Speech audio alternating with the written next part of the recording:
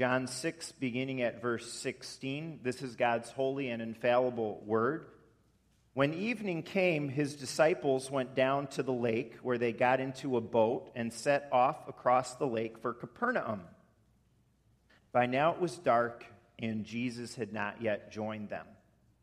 A strong wind was blowing, and the waters grew rough. When they had rowed 3 or 3.5 miles, they saw Jesus approaching the boat, walking on the water, and they were terrified. But he said to them, "It is I. Don't be afraid."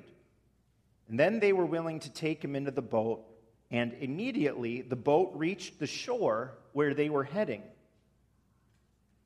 That's God's word for us this morning, friends.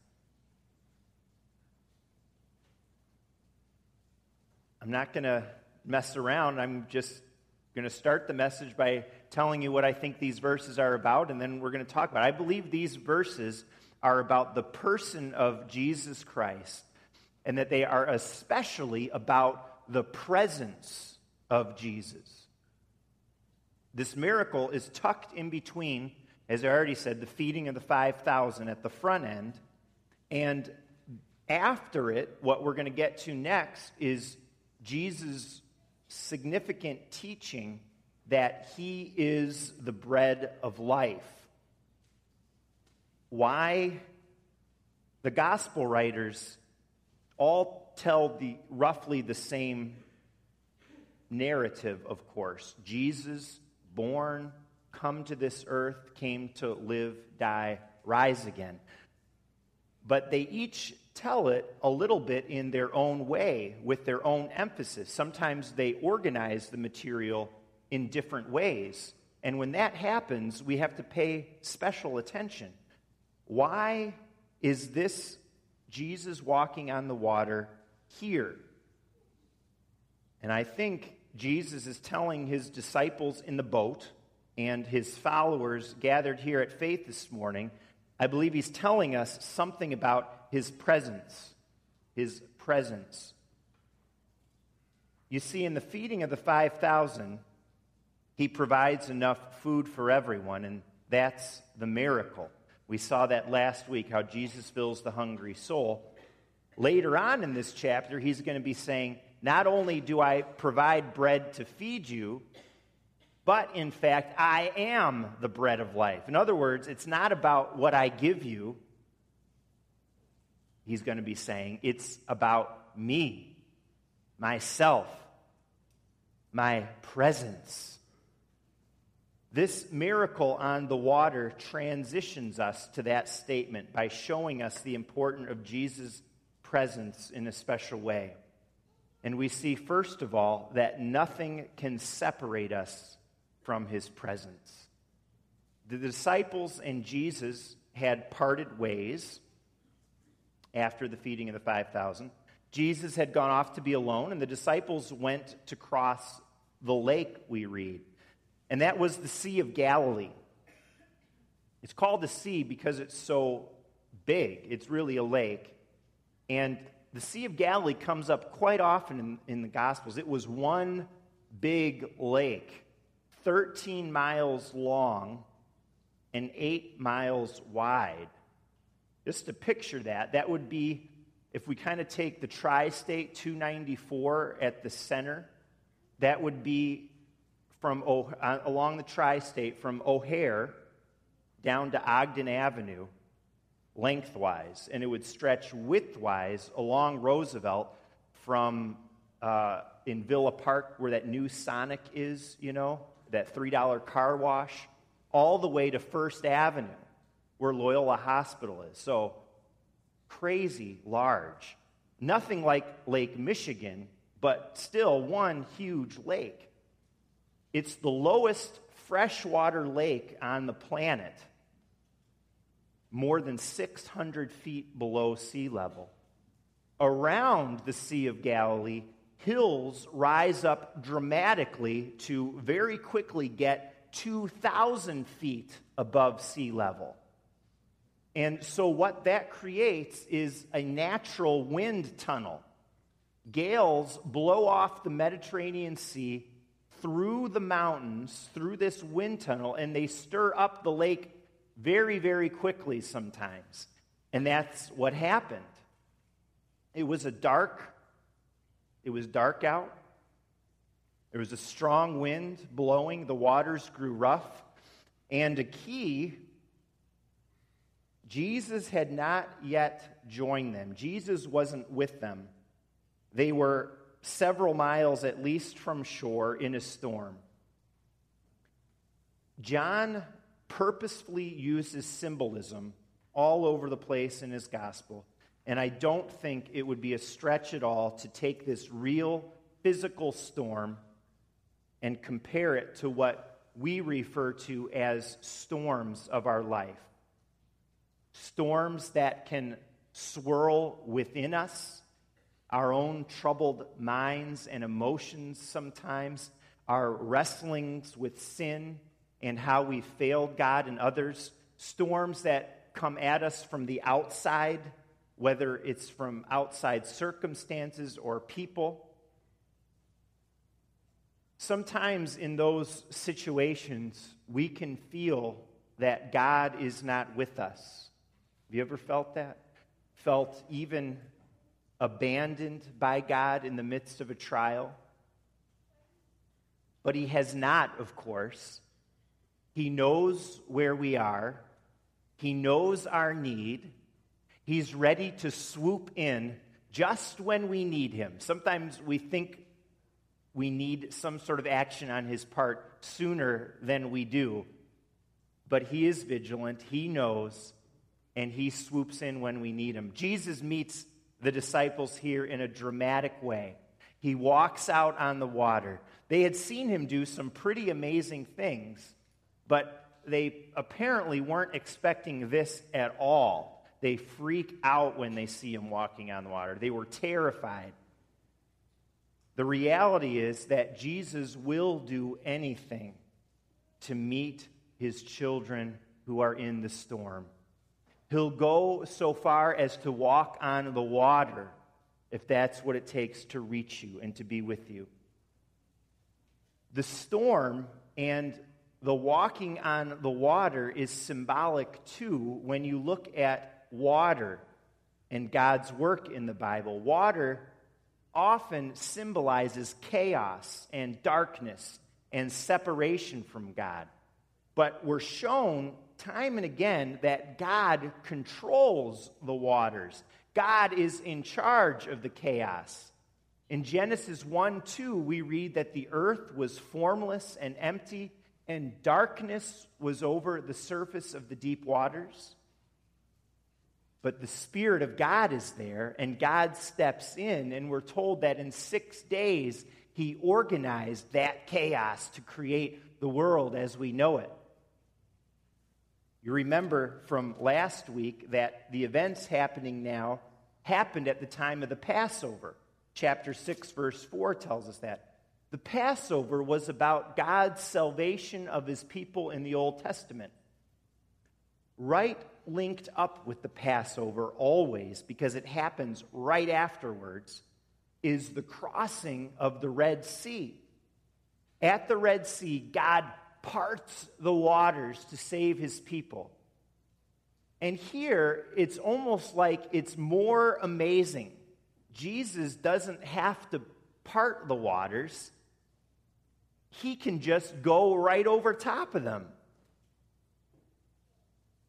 Why did God part the waters of the Red Sea?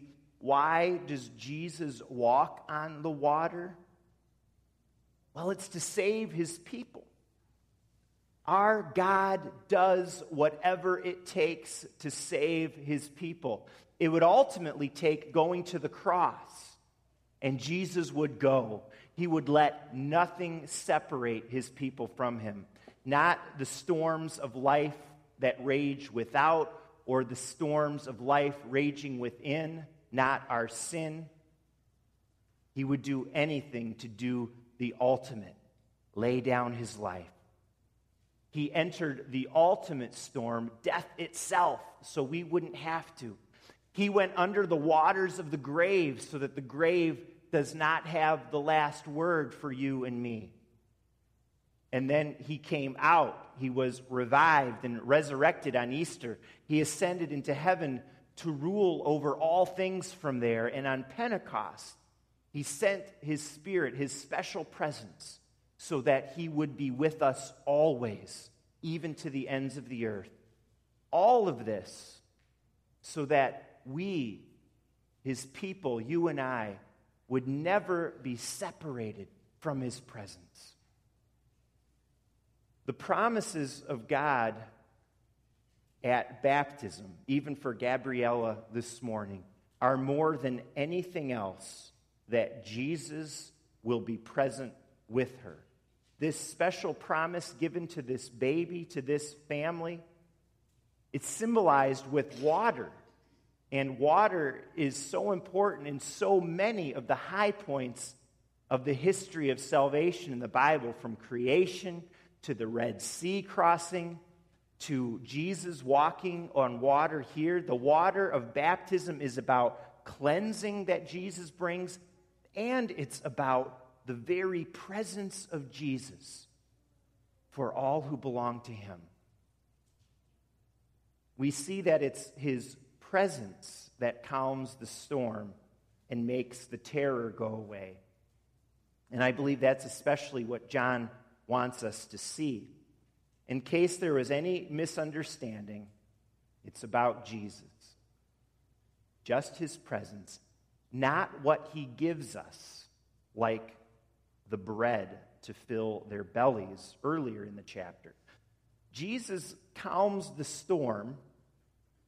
That's true. That's what happens.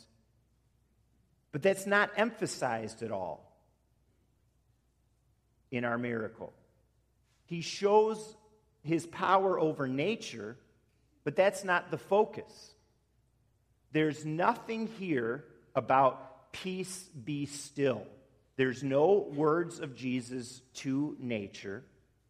We're not even told that the storm was calm. So this isn't about, look how powerful Jesus is over nature, though he is. But that is not what John wants us to see especially. The focus is on Jesus himself. That's what John is telling us we need. That's when peace comes. That's when fears go away. That's when storms within us and without us, out from us, calm. When Jesus is with us. He says, "It is I."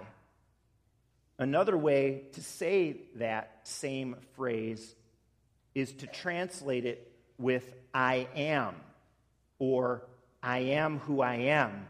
And it's one of those phrases in the Gospels that made the religious leaders of the day really, really angry. One time he said this same phrase, it's ego eimi, if you're interested. That's what's translated as I. But he said that once, often translated, "I am who I am," and they picked up stones to kill him and hurl at him. Why is that? It's because this phrase is only used for God. In Exodus 3 at the burning bush, Moses asked God who he is. God says this, "I am who I am." And that conveys that he was, he is, he always will be. It's a very special way of saying, in an ultimate way, that he is God. Jesus says it of himself in the Gospels, and he says it to these terrified disciples. "It is I. Do not be afraid. I am God coming here to you. I, Jesus, am the same one who created all things. I am the same one who organized the chaos at the beginning of time. I, Jesus, am the one who rescued his people from Egypt by parting the waters of the sea. I am the stiller of storms. I am the one who quiets the waters. I am the Savior, and I am with you. And when you have me, Jesus, you have the very presence of God, because I am God. And that means that it's all going to be okay. And everything is okay when Jesus arrives on the scene. After he gets on the boat, another miracle actually happens. Did you catch that? Walking on the water, Jesus walking on the water happens in Matthew and Mark and John. But only John tells us about the second miracle. He gets in the boat. They were miles from shore. Immediately, the boat reached the shore where they were heading. That's another miracle right there. It's amazing. Just his presence is enough, friends. That's what I believe John is telling us. It's all you need. It's everything that you need to reach your haven of rest too. Whether you need to reach peace on the other side of a current storm, or whether we're talking about your ultimate rest when the Lord calls you home. Jesus can and does provide us with stuff, things. And we thank him for all he provides. We need stuff like food on the table. We need money. We need a roof over our heads. We need relative health to function in this life. But that stuff we so often focus on and thank him for, and rightly so, it's not ultimately about any of that. It's about him. It's about his presence. That's why he came. It's not, and I got to clarify because I think when I say presence, I think there are some little children that, and I'm trying to think, there's, like Sophia will often pray, we thank you for your presence. I think she's talking about gifts, which is good. But presence, I think you understand, I'm not talking about gifts. It's not his good gifts. It's not those gifts that make everything all right in life. Our relative comfort, cool air in the summer. It's he himself, the gift of God. Our focus as believers is on the gift, on him, not the gifts. The presence, not the presence, if you understand what I'm saying. It's maybe a little bit how I feel with Sarah, my wife. Like anybody, we've had some challenges in life. Through all of them over the years, I appreciate her, and I love her more than ever. She has been such a steady and supportive presence in my life. Didn't intend to be emotional here. She went a couple of weeks ago for 3 days to Michigan with 3 of our girls to visit her sister Carrie, who just had her 3rd baby. I think she mentioned as a prayer request of praise last night in church during our prayer time. Carrie and Tim had their 3rd baby, a girl, Annika Joy. I'm so glad that she could go, and I encouraged her to go. But as some of you might know, there are certain things that I can worry about in life. And I know the Bible, I know what Matthew 6 says, but I still worry. And at least one time, in those days that we were apart, I let my mind go too far. And I'm sure some of you have this too sometimes. I pictured her getting in an accident. I thought about her not being with me anymore. And I couldn't imagine how I'd be able to go on through everything from very rough patches of life to just the day-to-day challenges of family life and child raising and work in a church. She's the one who gives me the support. And then when I think about all that, I reflect on all of the support and love and care that I have received over the years of my life. I think of amazing parents and parents-in-law, grandparents, my 2 sisters, my brother, friends, so many of you here at Faith Church. God has just blessed me so much with so much encouragement and support, so much more than I ever have deserved. But above all of those people, Sarah stands out. She is the steady, sure presence. She provides things for me concretely, yeah, but it's more about her, just her, Sarah's presence. There's one thing I learned is if Sarah is in the boat with me, it's going to be okay. We're going to move forward. And of course, a big goal in my life is that I try to be the same steady, supportive presence for her in her life. And I think ideally that's what we want all of our marriages to be and have if God has given us a spouse, if we're married. Come what may, we're going to be in the boat together and we're going to make it. So that's my best earthly example of this, Sarah's presence. And then I try to think about what God's word is showing us here. We're talking about Jesus, the divine one, the one who says, "It is I," and means I am who I am. Jesus, our Lord and our God, who is the creator, the Word at the beginning, the one who parted the Red Sea, who walks over water, who went to the grave to reach and save his frightened people. How much more can he, fully God, provide if our special loved ones can provide and touch us as they do? It's beyond our understanding. As God, the great I am, his power is limitless, and so is the extent of his love and care. It's more than any human being can ever provide. Something else sad to think about when you let your mind go wandering, or when I let my mind go wandering, is that at some point in the future, Sarah's not going to be in the boat with me anymore. When the Lord brings me to the end of my life and says, "Greg, it's time to go ashore," Sarah can't go with me. Each one of us is going to have to face that day. No friend or family member or spouse will be able to make that journey with you. But you know what? Jesus can. And he will.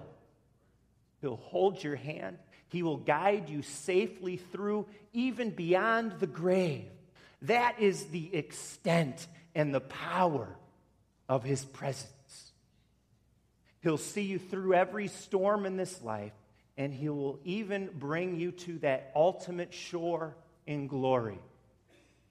The miracle is about the miracle of Jesus himself, his presence, the one who walks over the water to reach us in the storm. How's your relationship with him? Have you talked with him lately? Are you enjoying his presence? It's about him. I think of the Perez family raising their children, 2 of them now, Jay and Gabriella. I think of all our households here, married, with kids, single, widows, widowers. I think of all our households. What is our main focus? What are we leading our loved ones to value above all else? What or who will be our only sure guide through the storm, through the gale, through the sunny, fair days too? Jesus. And when he is with us and we are with him, it will all be well.